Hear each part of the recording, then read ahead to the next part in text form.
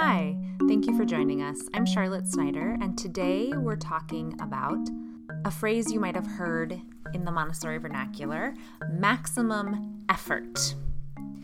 You know that old joke, who's on first? If you don't know, I'll give you a second to Google it, or you can pop into the show notes to find a link. Surely you can come up with an example or two of your own in this same vein, a communication issue leading to a bit of heated conflict. How many times have we had a disagreement or scuffle because of language? Think of the word fine. I ask you how I look. You reply, fine. Now, fine as in could be better, fine. Fine as in fine china, you look fine. Fine as in the way some of us used it in high school to describe a crush. We think we're speaking the same language, and yet, are we? We're constantly communicating. We're communicating with our words, but also with our actions, faces, nuances.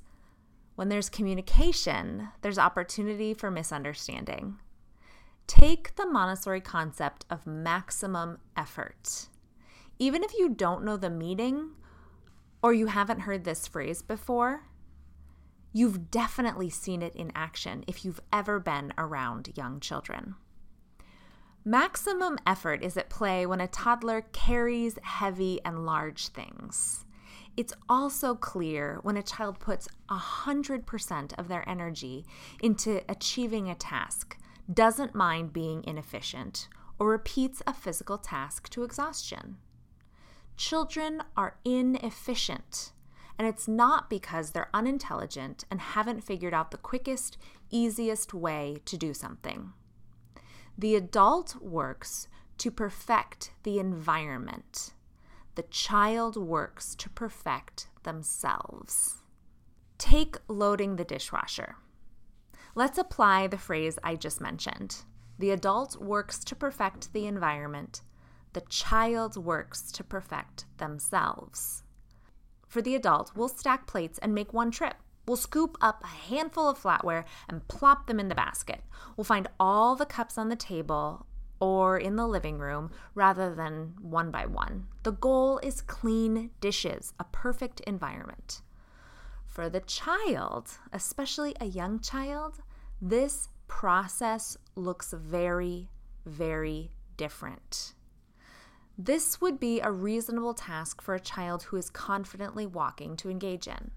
While I might put my fork and spoon on my plate and carry them like a tray, even when modeling slow and careful movements for a child is happy to take first a fork, put it where it belongs, then walk back for a spoon, put it in the basket, carry a plate, put it away in the dishwasher, and so on.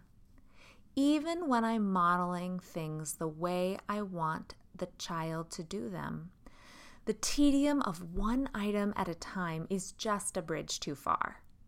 We have to introduce some efficiency here.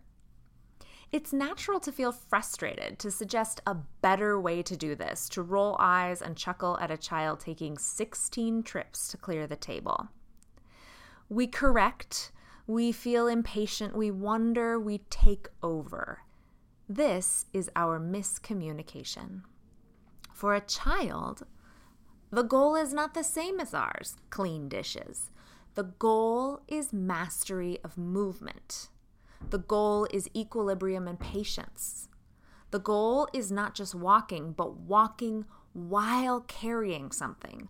The goal is a logical process and task persistence. The goal is creating a sense of order.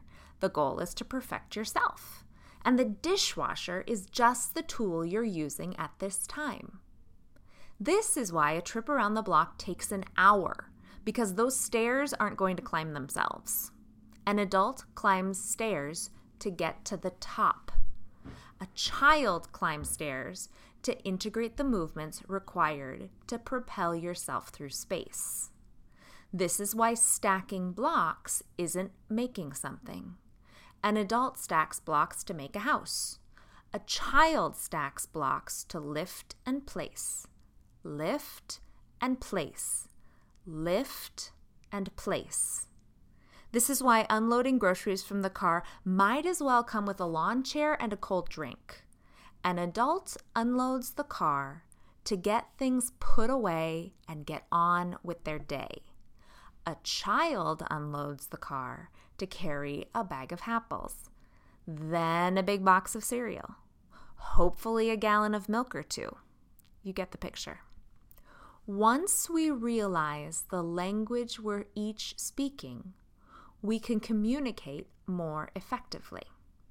I can ask a young child to load the dishwasher and not be confounded when they load dishes in the same time it takes me to clean the entire kitchen. I can invite a child to go on a walk and not intend it to also be my daily exercise.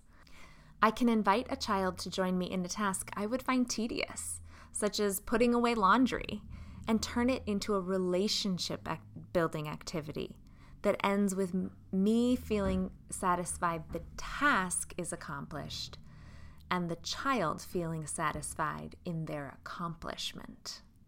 We need maximum effort.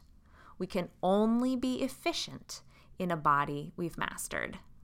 Thanks for listening. Follow us on Facebook, Twitter, and Instagram at Bondec, and email us with comments, questions, and suggestions at hello@bondec.org. Until next time.